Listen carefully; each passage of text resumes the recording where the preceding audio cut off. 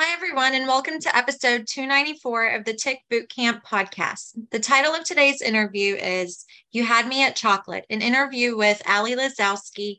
My name is Nicoletta Forbes. And I'm Richard Johannesson. We have the pleasure of speaking with Ali Lazowski, CEO and founder of Bare Life. We named the episode You Had Me at Chocolate. The reason we went with this, You Had Me at Chocolate, was because without the experience of her Lyme journey, Ali wouldn't have created a chocolate that was healthy for her to eat and for many of us Lyme warriors as well. She told her story of how working with a therapist led her to understanding how her diet influenced her Lyme. Also realized that she needed to work with a doctor that thought outside the box. Working with this doctor then led her to realizing that stem cells might be an option for her. Without further ado, we'd love to present Ali Lazowski, CEO and founder of Bare Life, on this episode of You Had Me at Chocolate. Hey, Ali Lazowski of Bare Life. Welcome to the Tick Bootcamp podcast. Hi, Rich. Thanks for having me on. Well, I'm really excited not only to have you on, you've been somebody that we've been targeting for this podcast for a long time, but I'm even more excited about this podcast than usual because I have a special guest co-host today, our good friend, Nicoletta Forbes. So Nicoletta, please say hi to the folks. Hi, everyone. Hi, Ali. Thank you so much for being on today. I look forward to hearing your story. And with that said, I kind of want to jump in and just you give us a little bit of a background about yourself. Tell us, where do you live? Where are you from? Where did you grow up? Fill us in. Thanks, Nicoletta. I'm excited to be with you to a fellow Lyme warrior.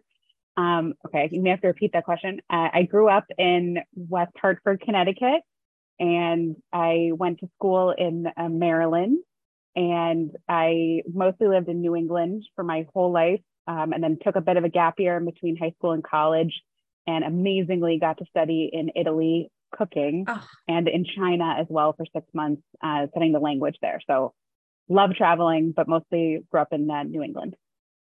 That's awesome. Italy's fantastic. Haven't been to China. That's great. So with that said, fill us in. Were those included in any part of your future goals? Is that why you traveled? They were actually part of my gap year, which was, I was really fortunate, A, to have one at all, and B, my parents were very much like, if you could do anything, what would you do? We want this to just be like a year of passion, of, not focusing on what I was trying to achieve, but just a year of like, if you could do anything, what would you do? And I was like, okay, cooking in Italy. I would be cooking with food in Italy, and I love learning. So I would just be like learning languages in China, because I also love a good challenge, and Chinese is quite the challenging language. So that's awesome. That's fantastic. So what other achievements did you have, or did you want to pursue? Sorry, you were saying that, that was your gap year. What were you wanting to do afterwards? So I was very much focused on like the traditional, middle school, high school, college, that path, graduate school, maybe afterwards. I went to Johns Hopkins University, and I'm very type A, which you probably got from the first part about spending my time studying in China. And so I was very much interested in like international relations or international business, maybe even finance as well. And I was really sort of discovering exactly what I wanted to do, but I know I wanted to do like international business. I have a very entrepreneurial family, so I wanted to follow in their footsteps and do something related to that on maybe an international scale, but I was still 100% nailing it down. Okay. Yeah. So when you were still nailing it down, so did you start doing any of that stuff, or? I did, in terms of like, I had internships where I worked in China for a bit. I was on the debate team in high school and college. I was put in charge of, they had a stock market team at Johns Hopkins, where we invested about $100,000 of an endowment, which is again, like a dream thing to do at like 19, 20, it's crazy. Yeah. So I was running that. I was the only female head of an organization that was mostly male dominated. So it was really cool, very high. Like I was always trying to do more and learn more and take more harder classes and everything like that. So I felt like I was on the right path at the time, achieving what I wanted to achieve. Always wanted more, but felt like I was on the right path at that time. That's awesome. Sounds like it. That's an eventful life for a 20-year-old. Thank you. I don't know. It's Mine true. wasn't that eventful, not at 20. Not at all. That's awesome. So at what point did your symptoms begin? So they actually began in high school, but I didn't really know it at the time. I mean, I knew something was wrong, but I didn't really know what it was. So I don't even count this as part of like my health journey time period. But I was 17 and it was like junior year in high school, which is of course the time when everyone is like trying to apply to colleges and just being inundated with more homework than you have ever seen before, and which college can I get into, and interviewing and everything. And I just all of a sudden was really exhausted. I was on the varsity golf team as well, which becomes important because that's where you run into a lot of ticks, because I am not the best golfer. So my balls were often in the rough where there's, some longer grass where we know the ticks like to check out. And so at first it was presenting as sort of this brain fog, really intense fatigue. And I was just diagnosed with like a mono-like illness. That was like the official thing. And so that's what happened. And they gave me some antibiotics and things kind of got better, or at least in like a more stable area. And I was just so focused on like, I've got to go to college. I can't take off any time. I've got to stay with the plan. So I sort of just tried to like shove it all down and ignore it. And it was also the gap year coming was helpful, so I could take some time off. I took sort of a partial leave in high school. And then like my junior year in college, it all just caught up with me. And that's when things just kicked off. And did you notice any type of progression? Like, what was that progression that you noticed?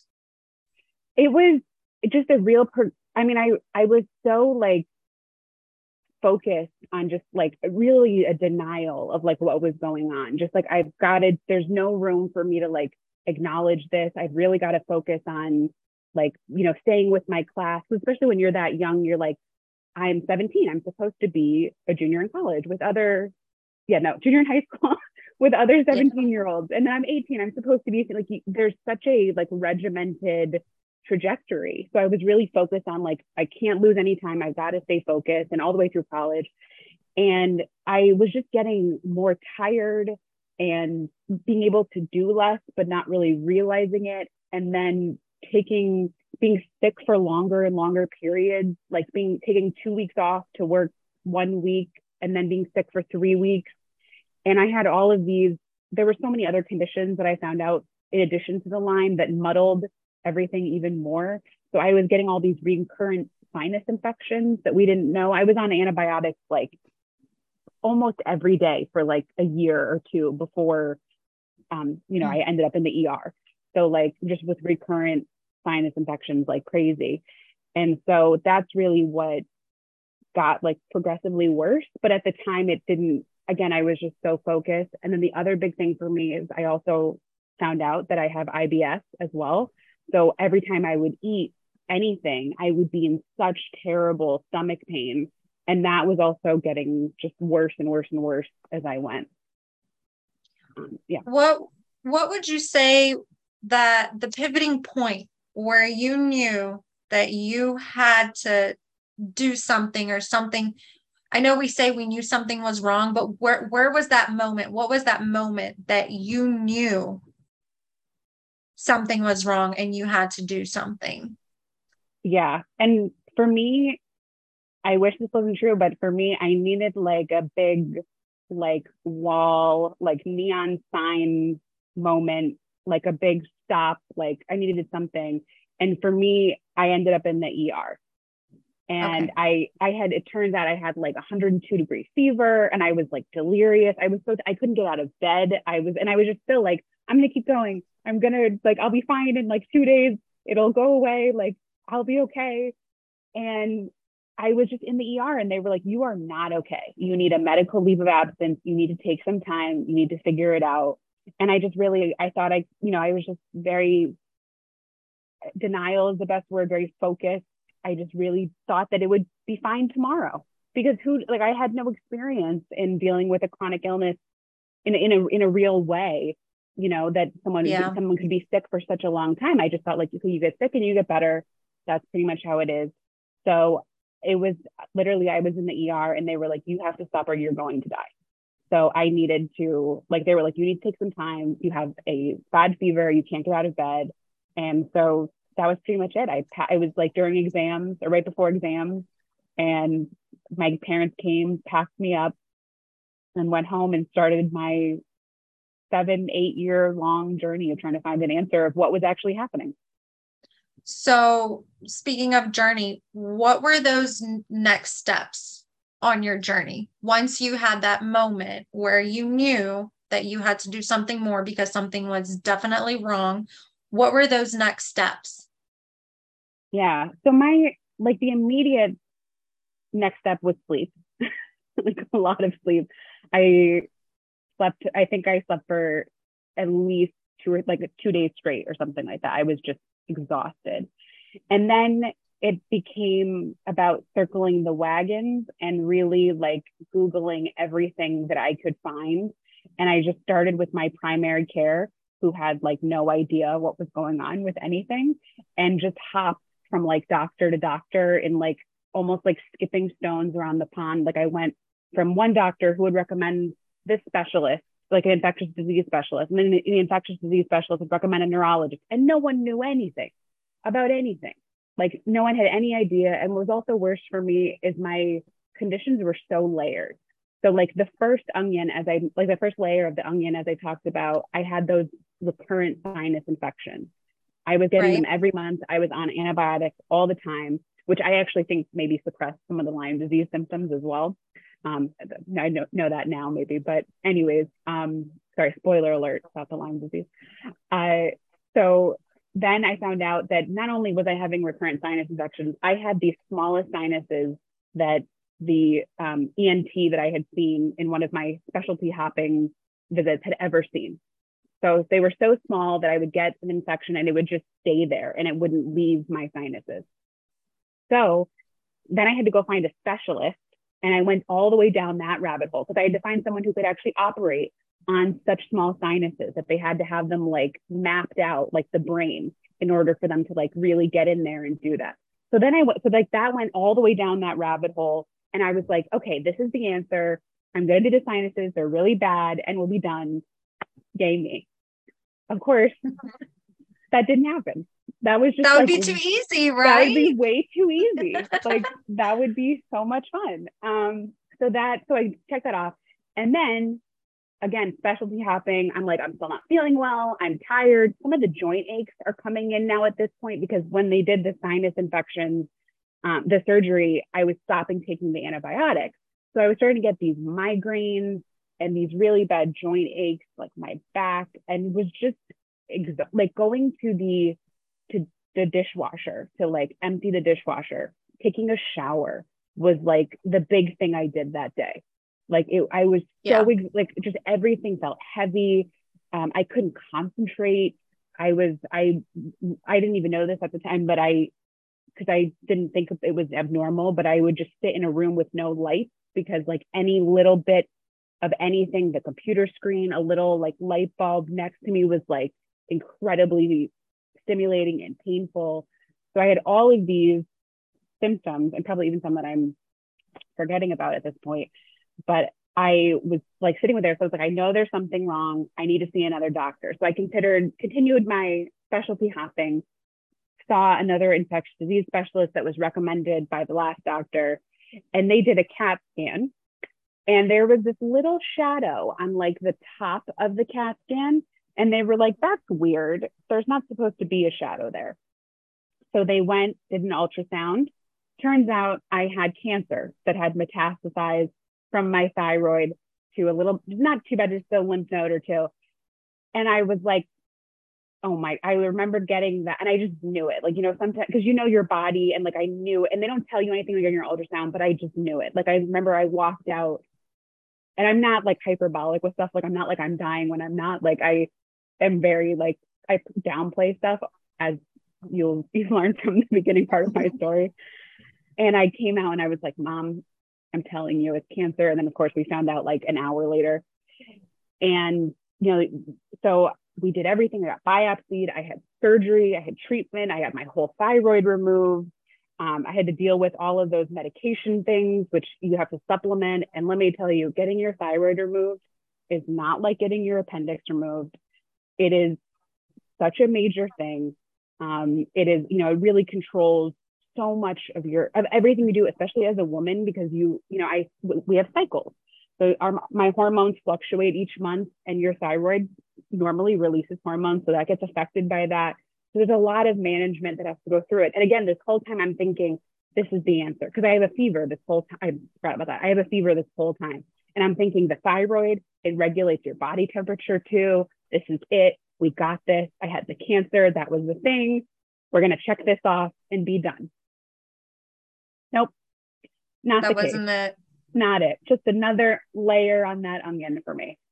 And then again, just kept specialty hopping until another infectious disease specialist, I think this is, I listed like 5, but there were probably like 15, 20 in between these, you know, just who would run everything. And I got to tell you, I have never had so many people run a CBC and a CMP in my life. Like everyone would just run it.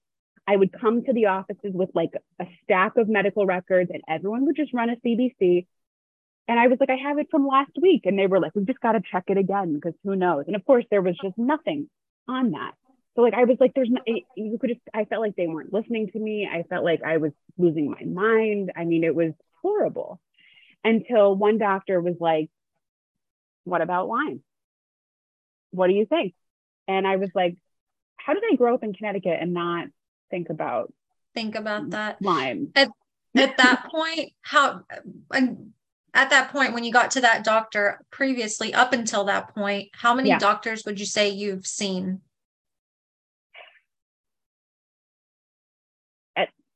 At least like 15, maybe 20 doctors, because I feel like there were at least another like 10, 15 after the diagnosis trying to get treatment.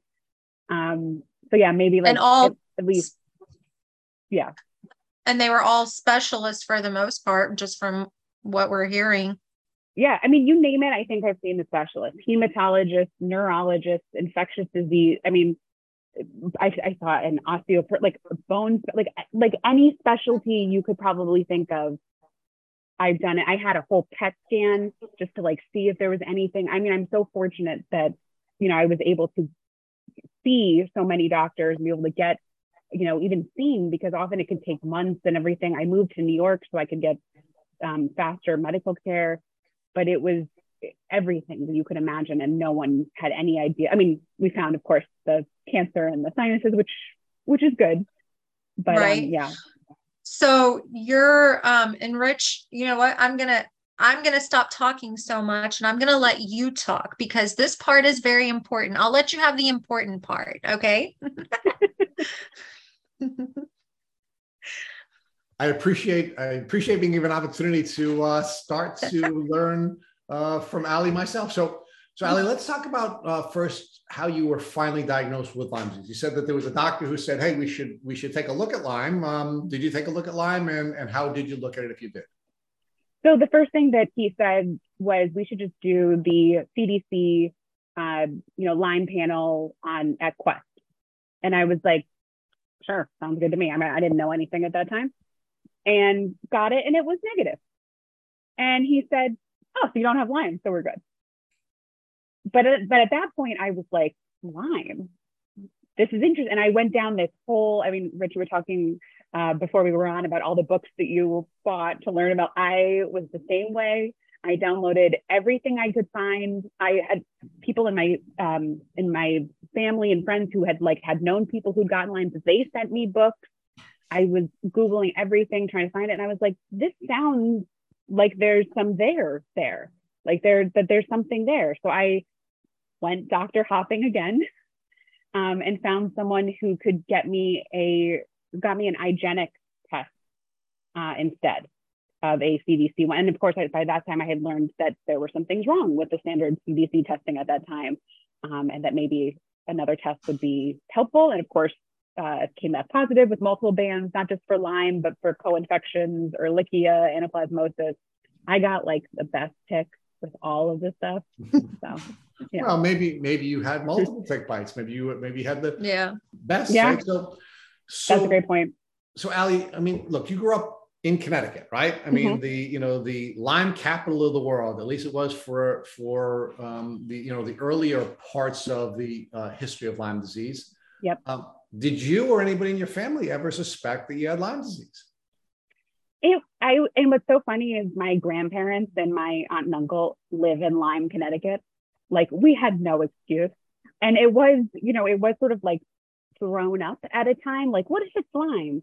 But it was sort of that, we didn't know anything about it. So I never had a bullseye rash, that I knew about. No one ever saw a tick. Earlier in the journey, like I said, because I was on the antibiotics, I didn't have as many joint pains. I wasn't like classically presenting for Lyme. And so no one really was like, this is the right call. And that's sort of where that journey at that time ended. So I think one of the dangers of having this, this classic presentation in our heads, right, where we're looking for ticks, which in most cases we don't find when they're biting us, unless you're taking some very specific steps to check yourself every day, a couple of times a day. Yeah. And this belief that, that a majority of people get a bullseye rash, which they don't. And if you do get the bullseye rash, in many cases, you're not going to see it and know what it is anyway. And many doctors, even when you have a rash, don't properly diagnose it. And again, there are a lot of other types of rashes, which we treat in many other ways that are Lyme rashes as well. So, so because you didn't have this acute presentation, at least didn't realize that you had an acute presentation, despite having what sounds to me like very classic chronic Lyme disease symptoms, you never really thought about it, right? Even at Johns Hopkins gals, right? I mean, I knew you were a fellow geek when I first met you, and I did see that you went to one of the best schools in the country, right? So think about that. You grew up in Lyme. You're a geek. You're really smart. Clearly, very high IQ. If you're going to a school like you went to, I mean, if you couldn't think about Lyme, who's going to be able to think about Lyme when they're on this journey? I mean, especially when you have doctors around you. Like, I mean, I remember my mom like raising it at an appointment and being like, could this even possibly be Lyme? And they were like, no way. Especially when you have the team around you who are, again, supposed to be the experts, or you think are supposed to be the experts in this, being like, no way. Who would I be to question that? Or at least that's, what I thought at the time. So talk to us when you went on your geeky Lyme journey, right? I mean, you and I have had a very similar research journey, right? I mean, you're really a capable young person. You're now geeking out on Lyme books. And now are a lot of things starting to make sense for you, right? Because you're a young woman. Again, you're a girl at some of the earliest stages of this, and you're having multi-systemic illness, right? I mean, were you starting to now think, wait a minute, I have fatigue, classic Lyme symptom. Fatigue is followed up by discovering that, I'm immunosuppressed and my body can't clear me of these infections. And they look at me and they say, oh, the reason we can't clear these infections is because you have some abnormality, when in fact that's not true, right? I mean, that's not what was causing it, right? And then they find that you're dealing with cancer, which of course is another consequence of being immunosuppressed, right? So we're starting to see, what should be a young, healthy person having multi-systemic challenges, right? Did anybody ever think, wait a minute, actually, let me ask you the question that I was first asking you. Did you start to think, wait a minute, now that I'm learning that Lyme disease is immunosuppressive, it is a multi-systemic disease. I've had multi-systemic symptoms. Did it start to make sense to you? It definitely did from the research. And I started really thinking, like, what if there's something connected to all of this? Because like, I mean, I was like, there's no way that I'm just like the most random, unlucky person ever. Like who's just got this sinus thing that's not connected to anything, this cancer thing that's not connected to anything, these stomach issues aren't connected to anything. Like it doesn't make any sense. I'm a whole person. And no one was really looking at it that way, especially because I did go to so many specialists who were so specialized in their very, narrow field, that no one was really looking at like that whole picture that Lyme, was starting to make sense. So that was the question I started to interrupt myself to ask you that I now want to ask you, right? Which is, why do you think no one really looked at the whole person? Do you think it's because of flaws in the medical system where we become so specialized? Do you think it's because the doctors just don't have the ability to sort of connect these dots with Lyme disease because of some of the challenges of Lyme disease? You think it's because, you're a young, healthy, privileged white woman who isn't given the kind of, attention that she should be getting in a male-dominated medical profession? What do you think? Can I check? What is a D? All of the above? All the above. Yes, I mean it's definitely, it's really all of the above. I mean, I downplayed my symptoms too. I thought I was like losing my mind. I didn't want other people to think I didn't want to get told that I was making it up, and I got told that anyways. I remember being 19 and being told by one doctor that, and I'll never forget this, that it just, as you get older, you get tired. And as you get older, you just, you get aches and you get, more tired, and it just happens as you get older. It's natural. And again, I was like 19 at the time. So I flaws in the medical system, over specialization, insurance plays a role in that. I mean, I'd gone to so many hospitals that like they had 15 minutes with me, and we've been talking now for however long, and you can see my story does not fit in 15 minutes. It's complicated. There's a lot of nuance. So I think there's a lot of reasons behind it. And I think that I also didn't feel that I could advocate for myself as much at the time, or that would be frowned upon. And I think that was also something that I wish I had known, that I could be like, I don't think you're seeing this, or here, let me show you these documents. Let me show you the research I've done. I didn't feel like that was appropriate when I had started. And I wish I had known that that was okay, or that I could find someone that was okay with. But why didn't you think that was appropriate? Is this something you think is part of the medical culture? Is it the way you were raised? Is it, was it something about you? I mean, why didn't you think you could advocate for yourself that way? I have that same question.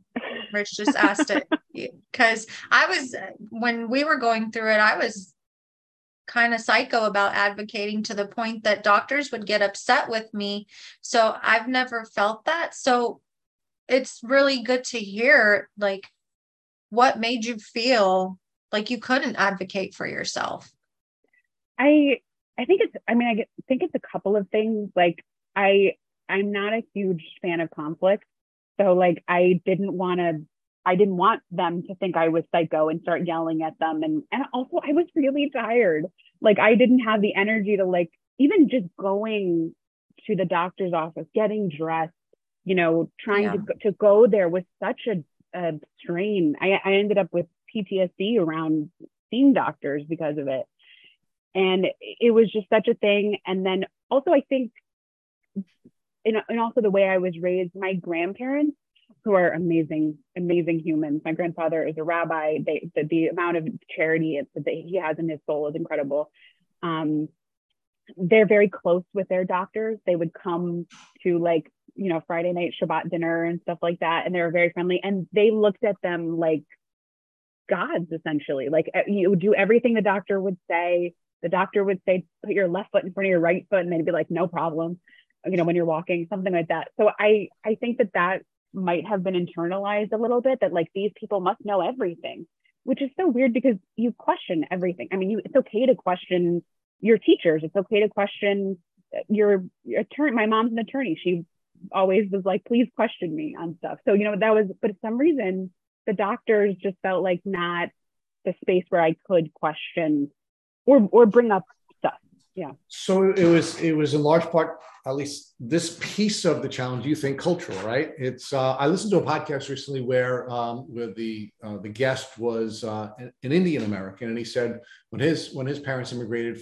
to the U.S., they said you are a doctor, a lawyer, or a loser, right? And he had to go to law school and was not happy in that environment, right? So in Right. some cultures, especially folks who are trying to move into the middle class or maintain a middle class life, they see medical school, legal education, or losership, right? So, I mean, do you think that's part of what was happening because of the place that your family was in culturally?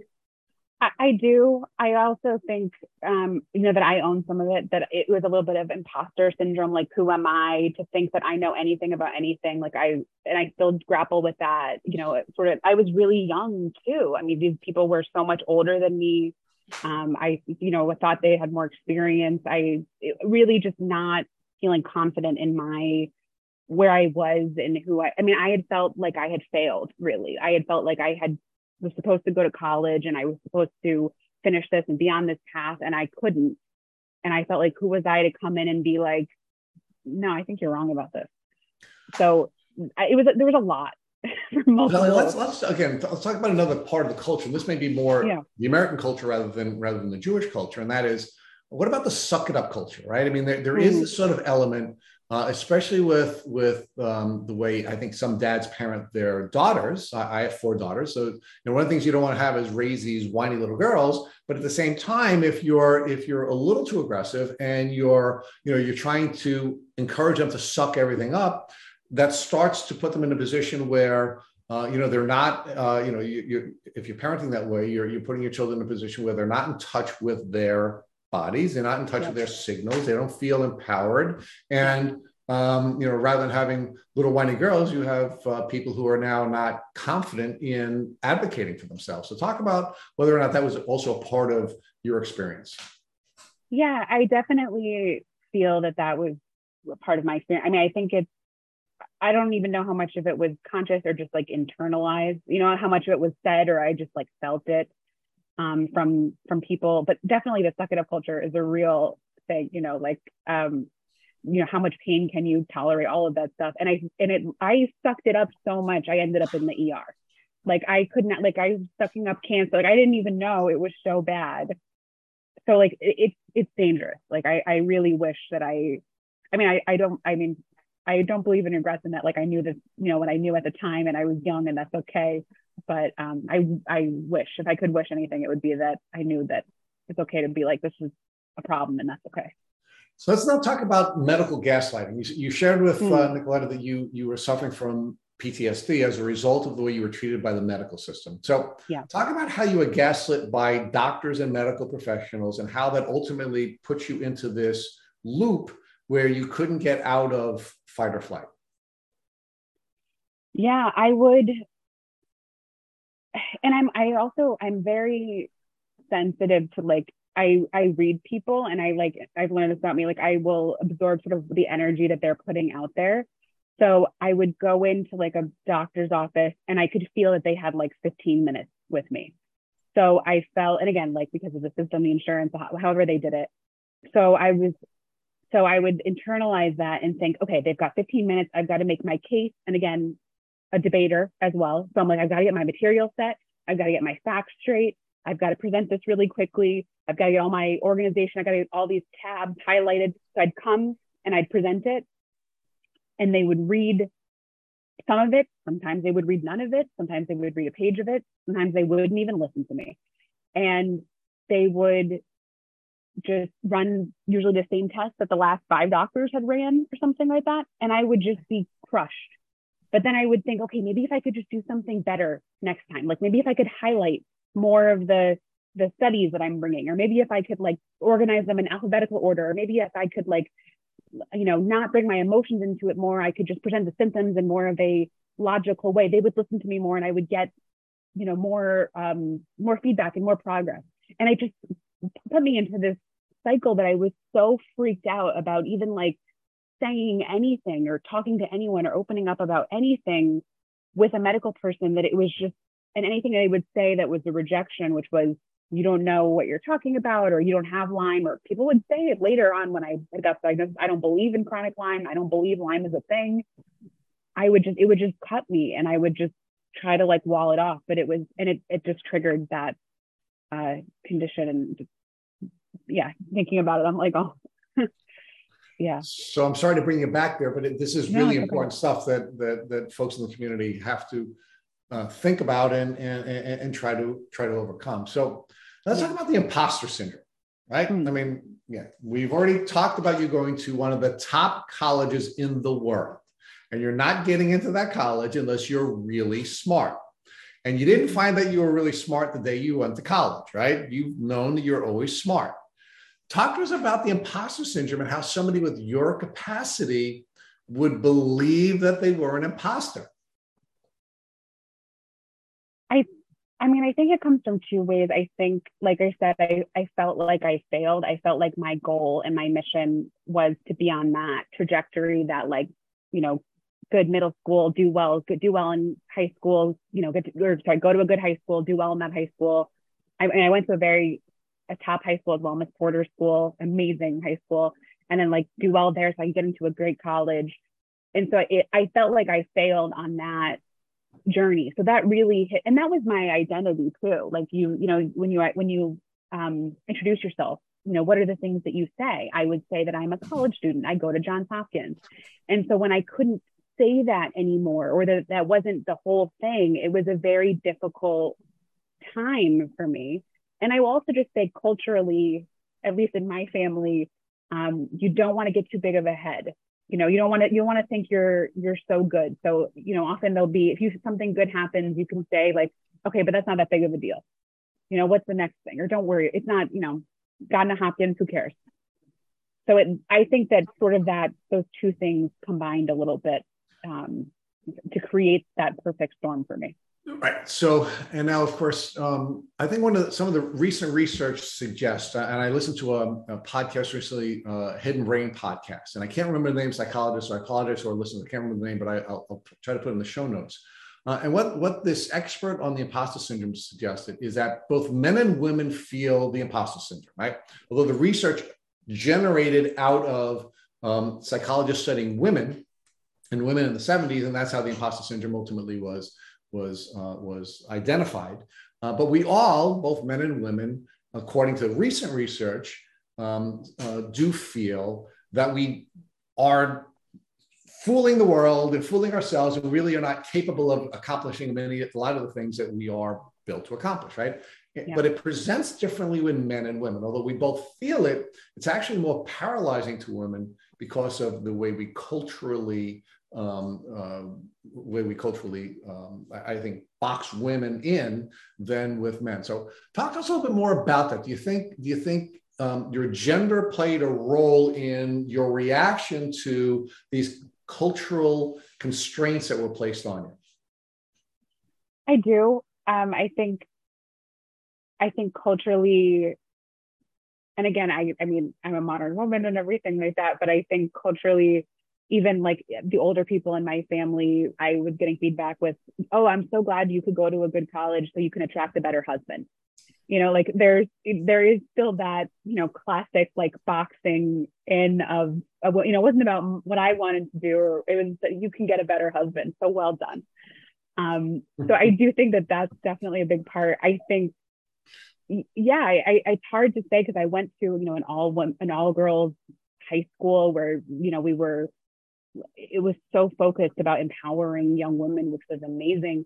But for some reason, it's still, when I got out there, and maybe it's because I wasn't with men in like high school, it's like in that formative time, I think about it all. I wonder if that played, that when I was in college and when I was out, you know, trying to talk to all these different doctors, most of whom were male, that I didn't feel as comfortable sharing things that were very personal. So it's, you know, a combination. My therapist will get back to you. That's the full. So, Allie, let's talk about your gap year. You shared with Nicoletta that you took a gap year and you traveled to Italy and China. Italy, and you studied Chinese, right? So, what role did your illness play in that gap year? And if your gap year was driven by needing a break because of fatigue, because you were driving yourself too hard. Do you think it was wise to go to foreign countries and study the most difficult language to learn in the world? Wise or just very on brand for me? Well, it's clearly on brand. I don't think we have to worry about brand. I just want to talk. I want to talk about, again, because we have to talk a little bit about boundaries here in a minute. But what was really sort of like flashing in my head when you and Nicoletta were talking about this was that it looked like this plan that you had for yourself, or was given to you by your family, your culture, or however that came to you, put you in a position where you were starting to set boundaries, and you were looking to take a break, and you were stepping out of this traditional set of steps, but then you go and work your ass off anyway. So tell me about that piece of it. Well, funny enough, the boundary around that came from my parents. They were the ones telling me, you need a break, you should take some time off, you should do something different. And I was like, the only way I'm taking time off is if I can go to school during it. And it'll just be different school. It'll be cooking school. And then it'll be Chinese. So it'll be different, but it's still going to be school. So that's sort of where that sort of push-pull comes in. But it was definitely less. I mean, it was school, but it was so much less intense than the school that I had been in. So it was familiar enough, but I was taking like 1 or 2 classes. So I had a lot of time where I toured Italy and Europe, which was amazing. But a lot of time I was in bed and I was just sleeping. And I just had kind of internalized that was normal at that point, that it made sense that a 18-year-old person at that time would have to like sleep for days on end. And so that's sort of where that push-pull came in at that time. So now you're diagnosed with Lyme disease, right? You finally get the IGeneX test, you're diagnosed with Lyme and a whole host of co-infections. I'm not in love with the word co-infection, but we'll talk about that in a minute. It must have been exciting that you now finally have this diagnosis that ties together so much. It was a medical mystery for you. It was. I was over the moon. I've got an answer. We can go in this direction. We've got a path.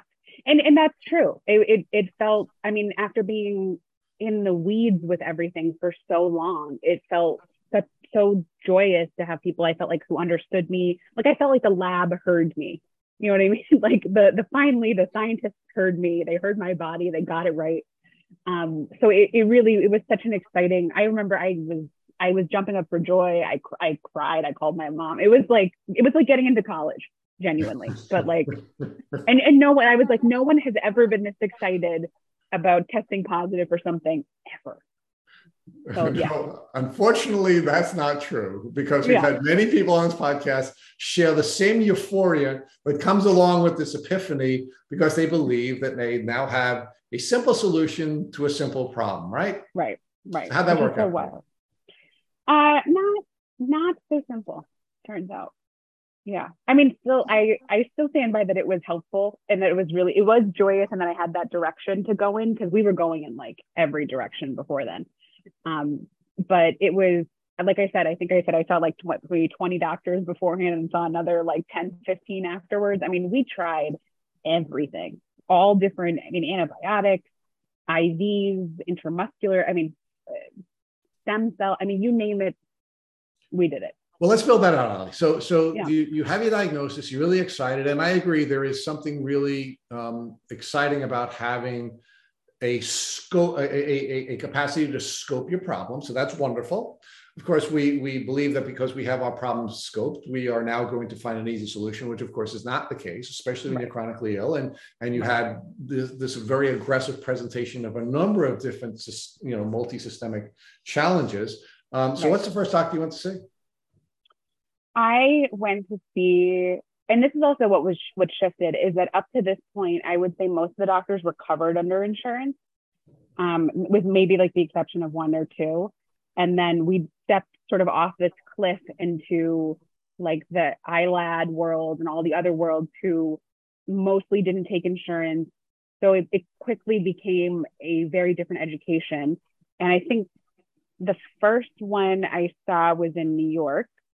and he had this whole antibiotic protocol that you started with oral, and then you quickly built up, and you ended up with a oh gosh, I'm forgetting the word, a PICC line, where you would get the antibiotics like through an IV essentially, which scared me like so much. I was terrified of having like the PICC line put in. But that was like his whole plan. And what antibiotics, Ellie, before you move on with this first doctor, what were the antibiotics that you had taken orally, and what antibiotics did you take intravenously? So we definitely started with doxycycline. We did minocycline. We did rifampin at the time. I feel like there were a couple others that I'm forgetting, but he had like this whole this complex cocktail of where you were taking them at like different times of the day, and we're sort of pulsing them, like taking different doses at different times of the day. And did you feel that you benefited at all from having this cocktail of antibiotics over that window of time? No. I kind of think at that point it was a little bit late for the, I mean, it's hard. I like to think that like each, like I was saying, I was sort of jumping between doctors. I like to think that each treatment, each thing led me to something else. So it helps me in that way. Check something off the list, but I think really, that didn't. Yes, it is. So the question is, why do you think it didn't help you? Yes, it helped you because it was a step in your journey, and your journey is your journey, and you have to go on the journey, right? So I don't mean to say that anything's a waste of time, but the question really is, are you getting improvement from it, and why do you think you're not getting improvement from it? Do you believe you didn't get improvement from it because you didn't have a stage where you were prehabilitating and you were getting your body to take these antibiotics? Were they given to you too aggressively, so there was too much die-off, and as a result you were herxing and your body couldn't manage? I mean, what was going on there? And tell me why you think it didn't work. I mean, that's all the above. Like, I think I was definitely given very aggressively. I had such a bad herx. My mom said we had gone through cancer, surgery, everything at this point. She said that was the most scared she had ever been. That I like couldn't talk, that I was like dying. And it was, I mean, I thought I was fine. I was so freaking out of it at the time. But she said I was like couldn't speak from how bad the herx was. So I think it was way too aggressive. I think it was also a bit late that by that time my Lyme had become very entrenched in my body. At least that was one of the theories that I was told at the time. But I really think it was very aggressive. I think that was probably the worst offender of the whole thing, and that my body just couldn't handle it. I had been through a lot at that point, and I needed a more gentle touch to sort of nudge me in the right direction, because it didn't affect the fevers that I was having. And again, at this point, so this is probably 6-7 years in, and I have had a fever every day at this point, every day, all day. It didn't affect my energy. So it really didn't help those core things that I was looking for. Now, when you went to work with this first doctor, this doctor suggested you needed to make any other changes other than taking antibiotics. So you weren't given sort of the prehabilitation steps that we would expect or hope that a doctor would give you. But did the doctor talk to you about your diet, about movement? Did the doctor talk to you about any of these other types of things? Talk to you about your emotions and social issues? So movement and social stuff was never brought up, but the doctor before, who had given me the IGeneX test, had suggested that I change my diet radically, that I cut out gluten and refined sugar and yeast and soy and corn and dairy. I think that's pretty much the list. So a lot of things. And I was also very overweight at the time. It turns out it's from my thyroid as well. So I had started losing weight after that, the cancer diagnosis and surgery as well. So that really, what I was eating was a huge part of, and also, like I said, I had IBS as well. So what I was eating was a huge part of what was going on for me as well. All right. So you had a passion for food, right? I mean, you had an aptitude. Now you go to a foreign country and you're studying dietary science and you're learning all about food and diet. I mean, what were your instincts telling you? I mean, was your gut telling you that you should be using food as an element of your rehabilitation at that time, or was that something that came later?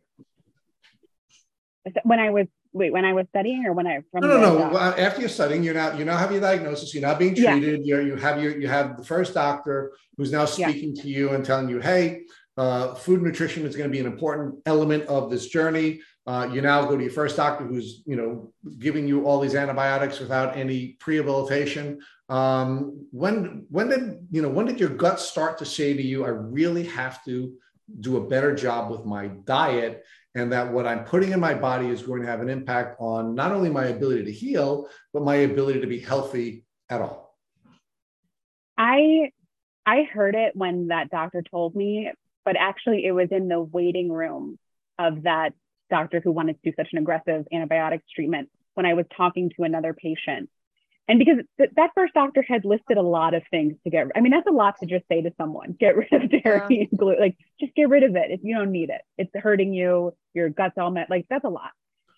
Especially someone who is trained in Italy, you're going to have a lot of macaroni, right? So how can you cut out all those carbs? I know. I have such a sweet tooth. I was like, what are we going to do here?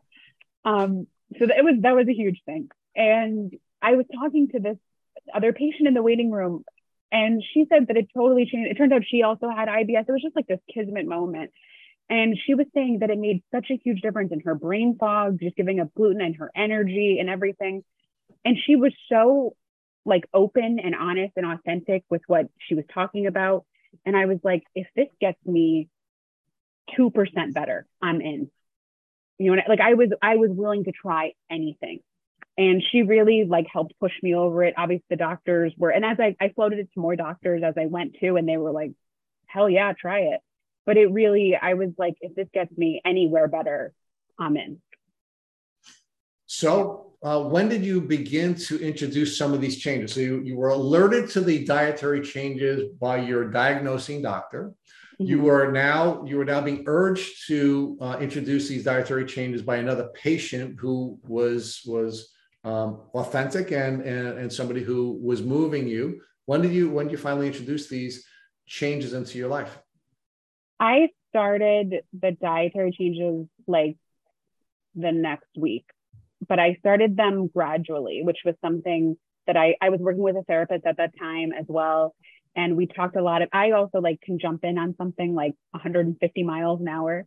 So she was like, why don't you try one? Like, instead of getting rid of everything at once, let's like, sort of tier it. So get rid of dairy, for instance. Let's just start there.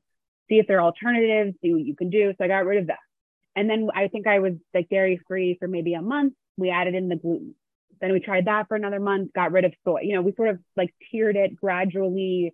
As soon as it got easy, sort of got rid of another thing. And it actually became kind of fun for me because like I love a challenge and I loved cooking. So it became this extra challenge. I was like, anyone can make a cake with like eggs and butter and wheat and everything, but it's really hard to make a cake without all those things. So it became a source of joy and fun and creativity for me to come up with recipes, because I was often too tired to even make them. But just to write recipes and to come up with foods that I could eat that had to fit into all of those new requirements was really great. So I jumped on that pretty quickly. So as you started to introduce these changes into your diet, what impact was that having on you physically, and what impact was that having on you emotionally? That was the biggest impact of anything that I had done up to that point, bar none. It changed the brain fog that it changed, the migraines that I was having, these literal like debilitating, hunched over in a corner, stomach pain that I was having when I was eating. I mean, after I was eating, well, sometimes while I was eating, after I was eating, I lost about 100 pounds. I mean, it was the most, which affected energy, that was the number one biggest impact by far. And I'm grateful that I jumped on it every day. Now, did you develop these changes in your diet yourself with the support of the therapist that you're working with, who was asking you or recommending that you introduce these these changes in slowly because it would be healthier for you emotionally to do that? Or did you begin to work with some nutritionists or dietitians or other professionals in that arena? I actually did it sort of solo, I mean, with a therapist, but I jumped in on the research again, started reading up about, what you needed in a healthy diet, how many carbs you needed, protein, how many fats, what type of fats. I started really leaning into that. And I had always loved that, from when I was younger anyway. So it was really interesting for me. I did see like one nutritionist one time, but by that time I was so just going into a doctor's office, like it was so stressful for me. I wasn't going to be able to open up about something. And it's so personal. Like food in general is so personal. It's social. It's very emotional. So it felt like almost working with a therapist was the right way for me to do that at that time too. So of course, we're all bio individuals. We all have to find what works for us. How did you determine, after you were doing your research, what would work for you and what wouldn't work for you? I mean, what was your trial and error approach to building out the nutrition plan that would work for you and became the game changer in your journey? So definitely learning, again, working with therapists, learning to listen to my body. But I had a really handy sensor, which was, did this physically hurt me? So I would be able to eat something and find out like 20 minutes later if I was doubling over in pain. So it became a pretty quick feedback loop once I started listening to that. Really, like my body was screaming at me the whole time and I wasn't listening. So that was very helpful. I did also have a blood test done for like different sensitivities, and I worked on some of those, but it was really just trial and error, like cutting out something for 2 weeks, seeing if it made a big difference, especially once I got down to like the finer things. Like I know that I can't eat apples, and that wasn't something that like gave me pain right away, but it was something that I found after like cutting them out for 2 weeks and then giving it a shot again. So it was really just a lot of trial and error. Sally, one of the things that I was a little concerned about as you were sharing with us the earlier parts of your journey is that because you are from a culture and a family that worships doctors, so you put them up on this pedestal, I was getting anxious about whether or not you were going to pivot from doctor to doctor quickly enough, right? Because one of the things we've learned on this podcast is it's never one bacteria, it's never just Lyme, and you never get better working with one doctor. Right? You have to be able to pivot, and you have to allow that doctor to give you whatever frameworks that you're working with to maximize the value of that relationship. And then you have to be able to pivot over. So I was anxious, and I am anxious to hear this part of your story about how you finally pivoted from Dr. 1, who overwhelmed you with antibiotics that your body couldn't handle, to get to Dr. 2. So that was also just having a really good support system around me. I was so freaked out. Like I had said, I was so scared of getting a PICC line. Like I literally went in and he gave me all these antibiotics to jump on. Then I'm getting like the surgery for a PICC line. And I'm like, and I said, I'd like to go from 0 to 150, but that was like 0 to 10,000. It was frightening. And I also, again, working with a great therapist, she was like, maybe you don't have to do it. Maybe there's another option out there. And what was the harm in looking for another doctor? Now that you've got this answer, you've got a direction at least. What's the harm in getting a second opinion, a third opinion, a fourth opinion? And that just felt so right, like in my soul. It was like, oh, maybe I don't have to push through this scary, horrible sounding thing. Maybe I could just pivot. And that felt so right. And that's how I moved on to Dr. 3 through 10, I think. And I ended up with a great Lyme doctor in Connecticut, in Orange, Connecticut. And that's where we tried like the next big chunk of sort of slower ramp up with antibiotics and bicillin injections and stem cell treatment. That really started making a difference for me. Okay, so before we get into the rest of the doctors, and I do want to go through each doctor and what you did with each doctor, I want to debate with you a minute about what the game changer was for you, right? Okay. You argued the game changer for you was food and nutrition, right? And I'd like to debate that with you because I really think the game changer was finding a good therapist that put you in a position where you were empowered to feel what you felt and to listen to your body. And I just wonder whether or not you would have been able to even get to the nutritional elements of your healing journey if you didn't have that powerful person who brought you through this journey emotionally and gave you permission to be in touch with yourself, even though culturally you were never given that permission. That's a great point. I guess I think of it sometimes like more binary. Like I'm like, what actually like specific thing that I did triggered the benefit, like in a really like finite level. And when I think of it that way, it was the eating. But if you look at it more of like a macro level, you're right. It was the therapist. It was being open to pivoting with doctors, being open to changing my entire life really around my food, the way I was thinking about food, what I was eating. So in that sense, it really was finding a wonderful therapist who helped me look at things very differently. So yeah, sorry, it wasn't too much of a debate, but yeah. So in the end, Ali, and I always appreciate thoughtful people agreeing with me, but so but I really think that the truth is it's never one doctor, it's never one therapeutic intervention, it's never one.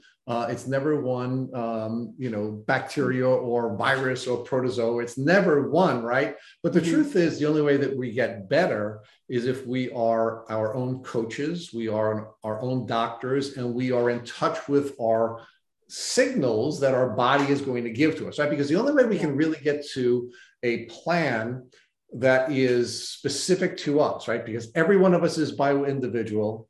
Every one of us has a different set of microbes spit into us. Every one of us comes from a very different background with a very different set of experiences that are going to either help us or hinder us. So the only way that we're going to get there is if we ourselves get ourselves there. And the only way we're going to get ourselves there is we become our own coach and we learn how to listen to our body.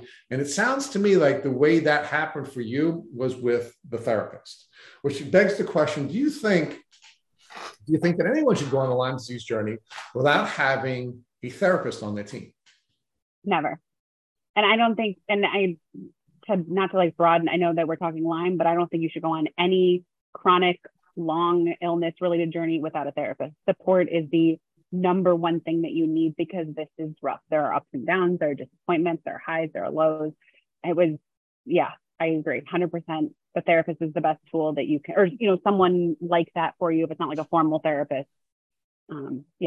But not only to help you through the rough times, but to put you in a position where you can now listen to yourself.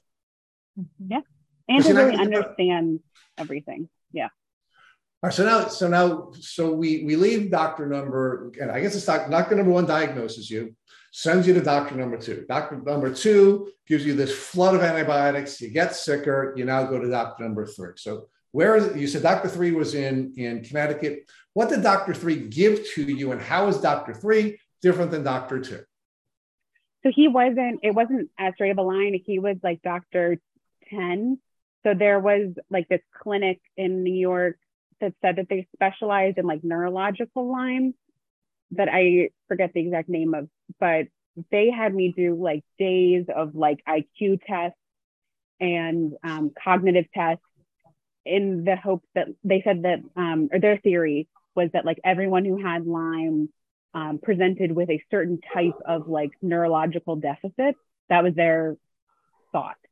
And that if I did those cognitive testing, they could get me with the right doctor who would then give me the right set of antibiotics. But I had to go through all of this like very intense IQ testing, which was very traumatic for me. And did nothing. It turns out that's not, at least my experience didn't turn out to be a thing. So I went from them to like a couple other doctors. Before you go to the next one, let's say with the doctors who were giving you the IQ test. So what was traumatic about the IQ testing? You have a very high IQ. Why was the IQ testing traumatic? Because it wasn't, it didn't really feel like my choice. It felt like I had to jump through this hoop in order to get access to care that I needed. And B, it wasn't educational. Like, it wasn't like I'm learning my IQ to see like how cool I am or something like that. Like that would have been fun for me. Like, or I'm just curious about what my IQ is. They want to find out what's wrong with me. and they want to do this test to see like that to prove that I'm broken or something, that there's something wrong with me that they need to fix. So it just felt really negative, like that they wanted to test me so that I could fail, essentially, because then I could prove that I had Lyme because I had failed in this certain way. So it just felt incredibly true. And then I was in like a room alone, and I was thinking, all the time, again, the imposter syndrome coming up, thinking they were going to think I was, something horribly wrong with me, that I was, making this whole thing up or something, with just playing with me that whole time. So it was not a great experience. Okay.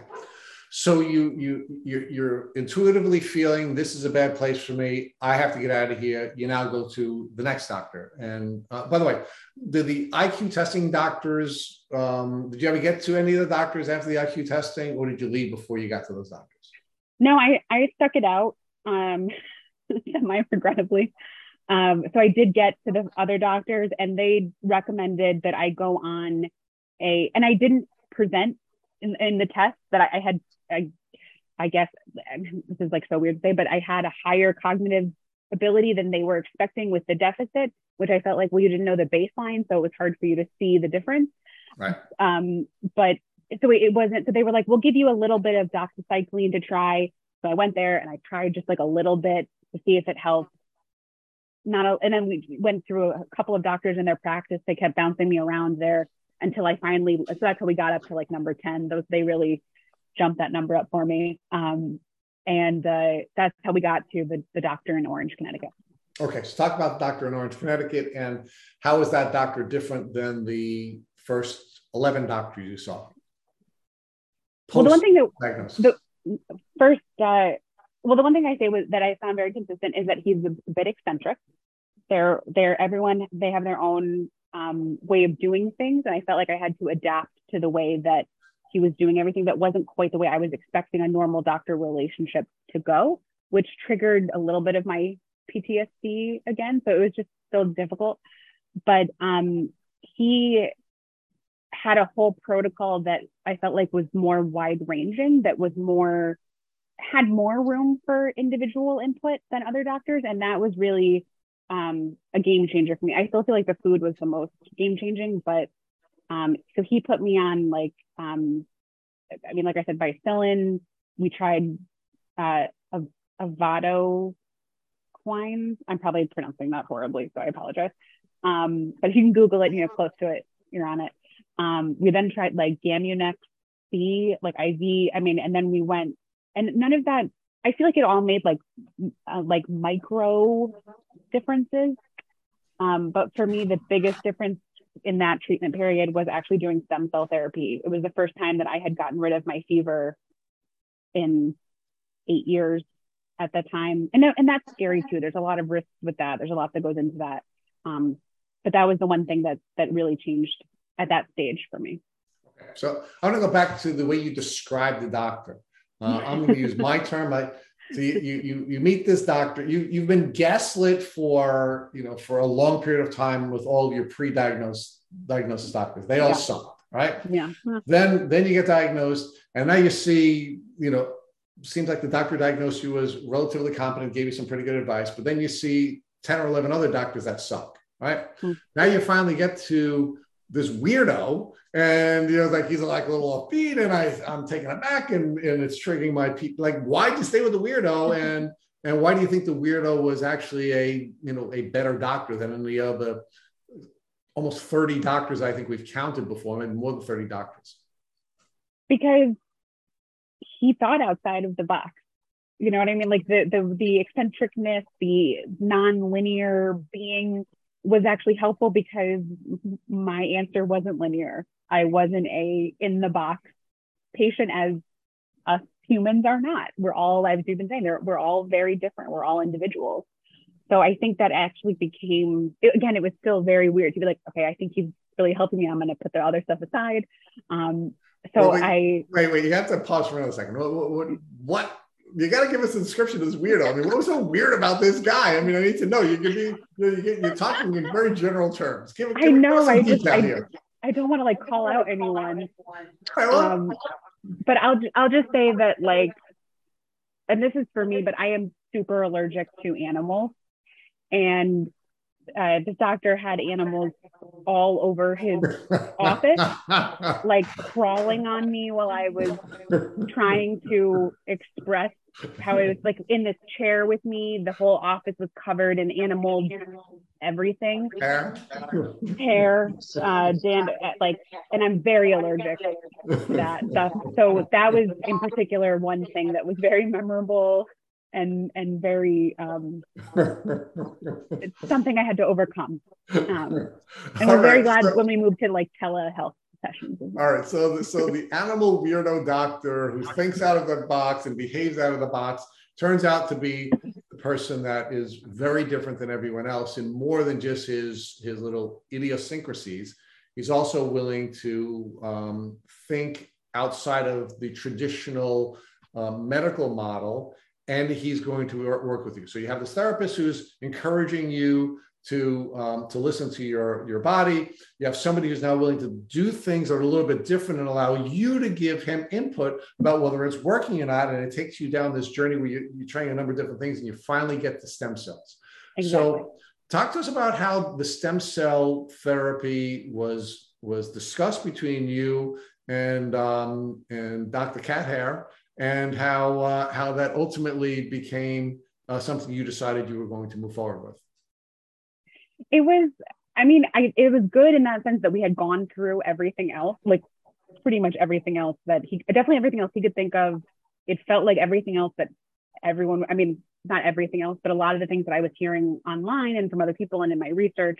So we had tried a lot of those things and they hadn't quite worked. And he was saying that stem cells are incredibly risky. They're very unknown. There's some dangers that are involved in it. There's a lot of risk.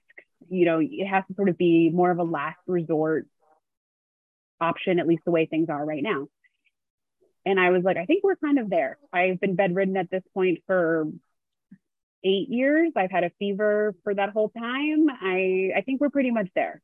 Like, I'm willing to try anything to get this wrapped up. I just, you know, let's do the research on it. Let's make sure we find a reputable bank, you know, one that's responsible and does testing and all that stuff, but let's, you know, give it a shot. And he actually was able to do that and do some research on, I think we got our bank out of like Utah or something, and using like cord cells, because there's different types of stem cells that I learned, like, you know, from adipose, like from fat tissue, there's all these different types. But we found that like cord cells were the best option, at least for me. And that's what we did. So I'm a little anxious about this part of your story, because we've interviewed folks in the past who have had some challenges with stem cells, especially people who had allergies and had challenges with histamines. So yep. You're an allergic gal who's going to a place where your allergies are triggered, when all the cat hair's all over you, and this is the guy who's asking you to use stem cells. Did he tell you that in his research, people who have histamine issues and people who are suffering from allergies, in many cases have challenges with stem cells? And if he did, was that something that caused you to think maybe this might not be something I should try at this stage of my journey? So I felt like he could have shared more things about stem cells with me, but I had done a lot of research on it before. So I can't remember like who exactly brought that up, but it was discussed. And I did end up taking Benadryl when I took the stem cells to sort of counteract that. And fortunately didn't have a problem, other than Benadryl and I are not great friends, but not from the stem cells at least. And he did have like a separate room that was kept more sterile than his place with the animals. So that was at least better too. All right, so we have 3 game changers here for you. Game changer number 1 is your therapist, right? You're taking this journey with somebody who's helping you not only overcome the ebbs and flows that come along with being chronically ill and dealing with all the medical trauma, but you also have a therapist who's helping you to be in touch with your body and to now advocate for yourself when something's either working or not working for you. Game changer number 2, you are now very much enmeshed in the process of learning about nutrition and trying different nutrition and dietary protocols that allows you to feel better.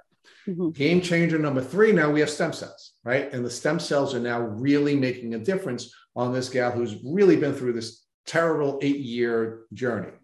How did stem cells change you, change your health? And when did it start? Give us the progression. I think we did. So the one thing that I learned too is that, so technically there's like a therapeutic, again, it's all very like new and cutting edge. So, but he felt like there was a therapeutic stem cell level. And I was like, give me a tenth of that and let's give it a shot. So we started, and he listened to me, which was also amazing. And so we started at a very, very, very, very low dose. Like he was like, this isn't going to make any difference. And I think we did like that first small dose in like December of, it must have been right before the pandemic. So like, I think December of 2019 is when we did the first very small dose. And they do it by weight. So I think like for my weight, it was like 3 grams or something. And I did like a quarter of a gram. Like it was, I could be sort of wrong, but that's pretty much the gist. And then we did, and it was also a test. Like I wanted to see if I had an allergic reaction to it, if there was some other problem, if it made things worse. And so then I did like another dose that was like double the size. So like it was like a quarter or half in December. I did like, half or a whole gram in like January to see. And we just started doing it very small doses pretty frequently, or not frequently, but like every 3 months, and sort of built up until I had gotten actually like one full dose, which apparently technically you were, according to, again, his protocol, you were supposed to do that full dose more frequently, but just everything that I had learned, I'd become so sensitive that I needed a really small dose. And it actually started helping after like the second small dose in that January. Okay, so now when you say help, what happened? I mean, how did you start to feel differently after that second small dose? The biggest difference was that I started, like, it was almost like I had like a fever light switch on for like 8 years. Like it was just in the up fever position. And then it started like going off occasionally. Like I would have an hour without a fever. I would have a day without a fever. I would have 2 days without a fever. And then with that, the migraines, which were much better, started becoming less. I started getting more energy. I could work more consistently, maybe work, 1 day of work with 2 days of resting, and work being like out and about, not in bed essentially. And then it became, after another dose, I could have 2 days of working and 1 day in bed, something. It really built up very gradually. There were longer and longer periods without the fevers. The other symptoms became less because of that, less joint aches, less pain, again, less fatigue overall. So it became very gradual the more we did it.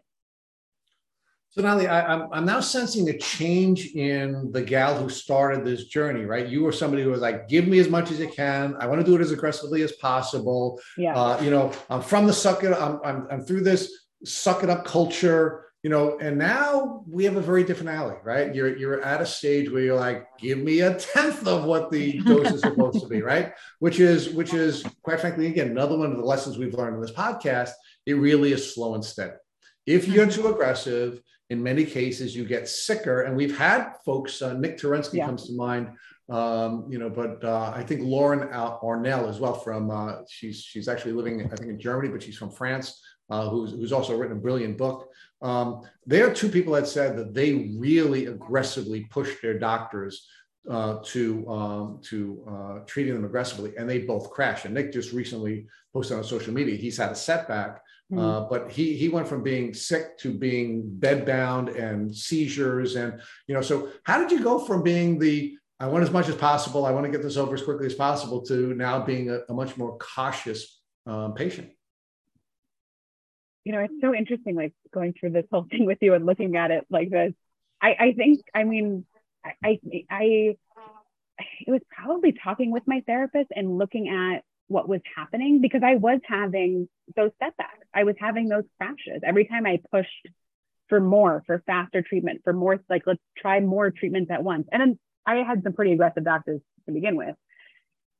I would have a setback. I would, instead of like being able to have one good day a month, I would have no good days in 2 months. Like it really, you could tell the crash, the amount of focus I could have in terms of reading, in terms of watching TV, talking to people, really diminished significantly. So the fever went up. Like it was really heavy crashes. And it became a realization that took a while. There were a lot of those, crashes before I figured it out, that it was like, okay, maybe if we try this really pulled back, like a tenth of what you're saying to me, maybe that'll be enough. And I think there was a lot of reasons why I became so sensitive, the cancer being part of it and everything, and the Lyme disease especially.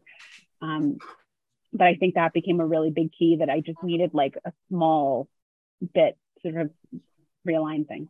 So, Ali, another one of the takeaways that I'm blessed to learn from you is that when you're learning to read your body signals, it's not just to make sure that you're able to interact with your doctors so you can give the doctors feedback about whether or not what you're doing is working or whether or not you should be working with that doctor anymore. But part of that feedback loop is also putting some blinders on yourself and making sure that you are being gentle with you and you are not pushing yourself too hard when you're going on this journey. And that was another really important part of your healing journey. It is, and I'd say that that's definitely the part that I'm still working on today. It's not pushing myself too hard, about being okay with taking, even though I'm doing wildly better. I'm like 75% of the way there, which is amazing for me. But still not working, 27 hours a day, something like that. And it's still something that I struggle with, and that my therapist and I are still constantly battling out. Right, because because remember, part of your personality is you didn't have time to be sick. You didn't have time to listen to your symptoms. You didn't have time because you were on a mission. Your mission was to get through college, to get through, get to your place in life, right? And because of that, because we don't have time to be sick, we don't see that Lyme disease is something that has to be managed slow and steady, right? Yeah. If it's too aggressive, it's not going to work. But for gals like you who don't have time to be sick, you don't have time to heal, you just got to jump in and you got to do it as quickly as possible, because that's what your personality is. Well, and like, it's not fun. I will just full on say that. Seeing, leaning into it and seeing all these doctors and trying to find, it's not fun. It's, if you can get, that time where I was trying to ignore it, that I thought I was getting away with it, there was a reason for it. It's because it's hard to lean into it and to advocate yourself and to commit to doing the work and trying to really heal. It's hard, but it's so worth it. But it almost sounds to me like it did become fun for you. The way you described, investing in the nutritional elements of this and leaning in a tradition, like your face was glowing when you were describing that. So it almost sounds like it did become fun for you. You just had to find those pieces that spoke to you, and then you started building on those pieces. And when you began to love the process, it sounds to me that's when you started to heal. That's true too. I mean, it was definitely hard, but there were definitely huge benefits. I mean, I found what I was meant to do in life, because of this, being, working with food and everything. So all right, but pause on that, because Nicoletta is going to take you through that. I have a little more to talk to you about before you get there. Sorry. So no spoilers. Don't jump ahead in the story there, Ali. So talk to us about how the whole stem cell process came to a close, or has it not come to a close? I wouldn't say the door is like fully shut on it, but I haven't had an infusion in like a little bit over a year, and it's been good. I've been maintaining with infusions of Myers cocktails, which like B12 and vitamin C, about every 4 to 6 weeks, and that has been holding off the fever for me. So what actually came to the point was my allergies started to get really bad, like so much worse than I had ever had allergies before. On the stem cell, we started, we were on that trajectory doing, one every 3 months, a little bit higher dose. And on, I think maybe like after the 4th or 5th dose, I was just so sensitive and so allergic to like anything. Like any little tree allergy I had was like a level 10.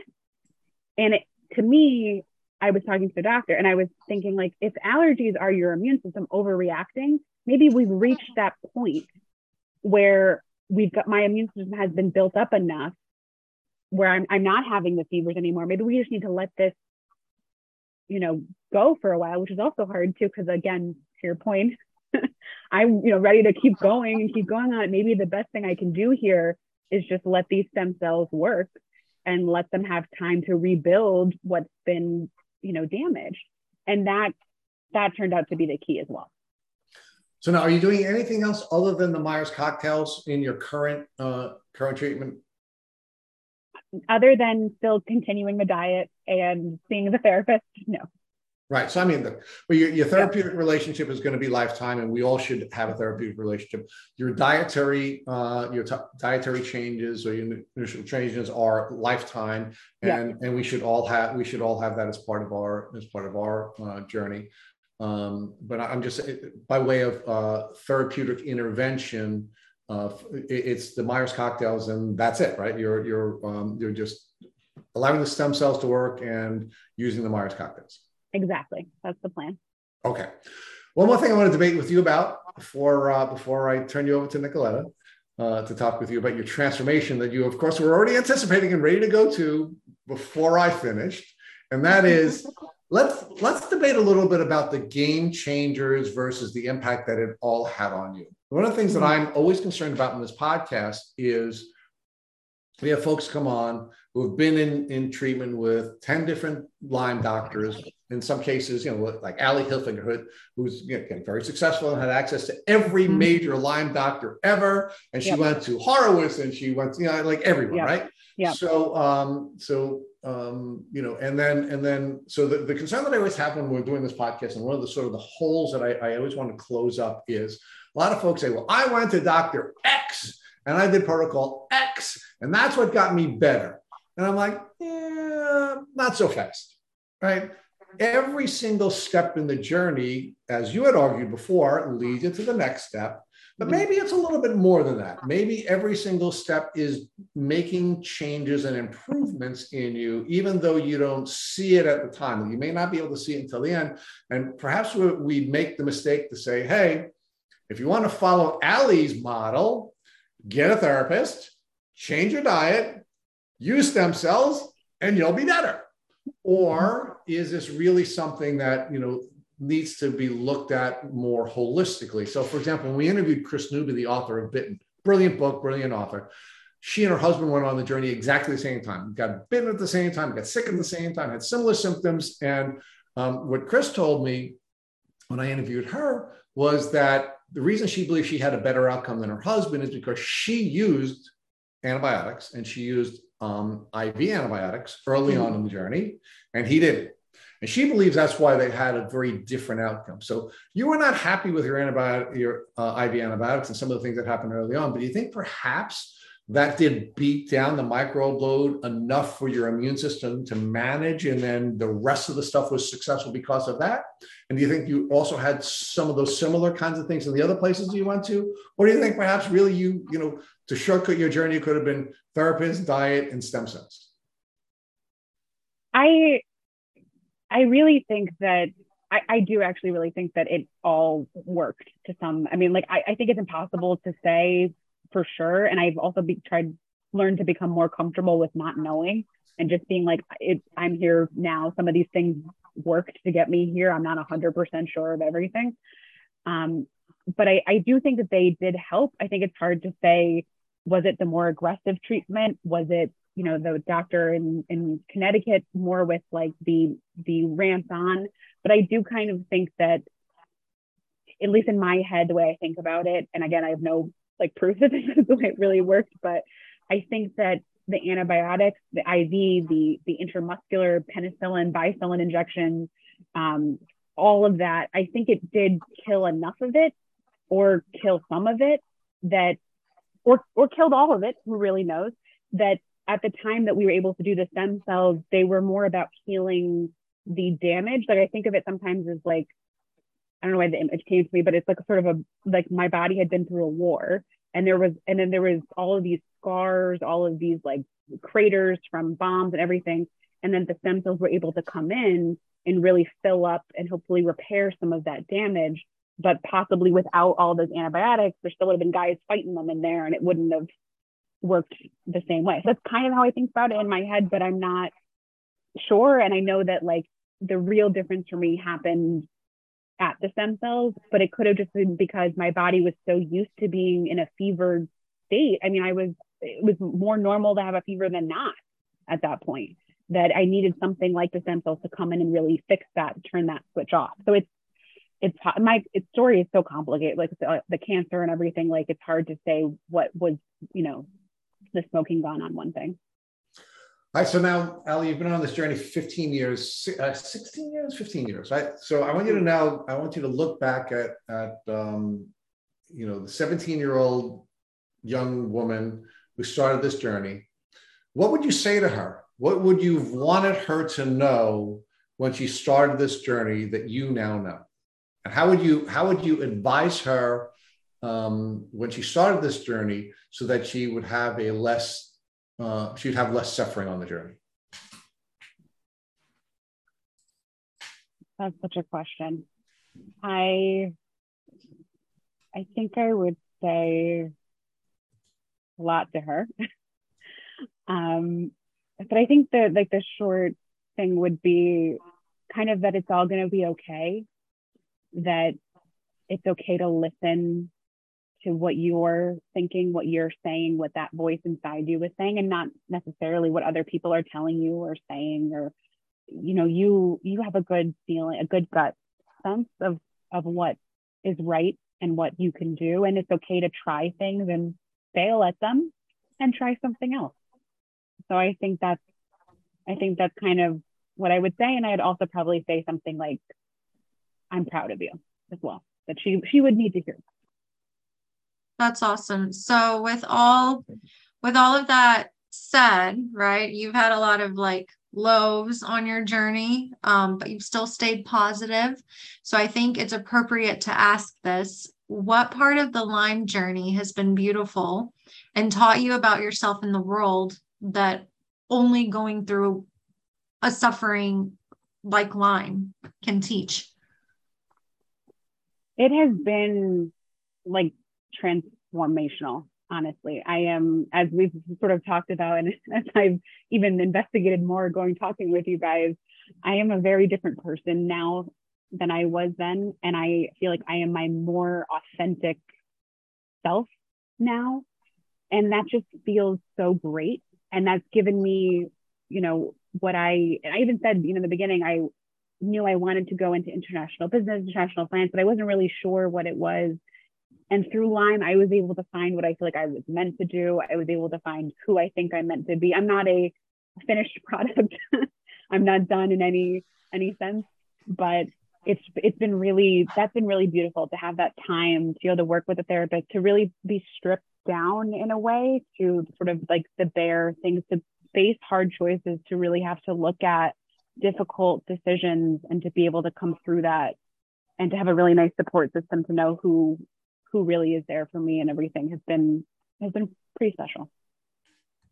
How are you feeling now? How are you feeling that you're called to use your newly discovered God-given gifts to serve the Lyme community? I hope that I can. I hope that my story, that what I've gone through, can help someone. Like I said, I was helped in that waiting room by that patient who told me that her diet changes had really helped her. I mean, I have been helped so much along this way by small gestures, by big gestures, by people giving me Dr. Horowitz's book, by people being just so generous with their time and their knowledge. Because if you think about it, we've got this sort of really specialized knowledge that isn't helpful to, like, random people on the street, but it is so helpful, or can be so helpful to someone also going through this Lyme journey. And I think that's pretty special. So if that can help in any way, if the food discoveries that I've made can help in any way, then that's amazing. It makes it all seem even more worth it. So you said that, you found what you were meant to do. Can you share a little bit about what that is that you're meant to do? What is your business? Fill us in. So this is sort of like, I feel like the happy ending here for me. My business is called Bare Life, which I came up with a name when I was sitting in bed And I was trying to think of names, and I was sitting in my childhood bedroom, and I was looking at a teddy bear across the street, across in my other bed, and my dad's name is also Barry.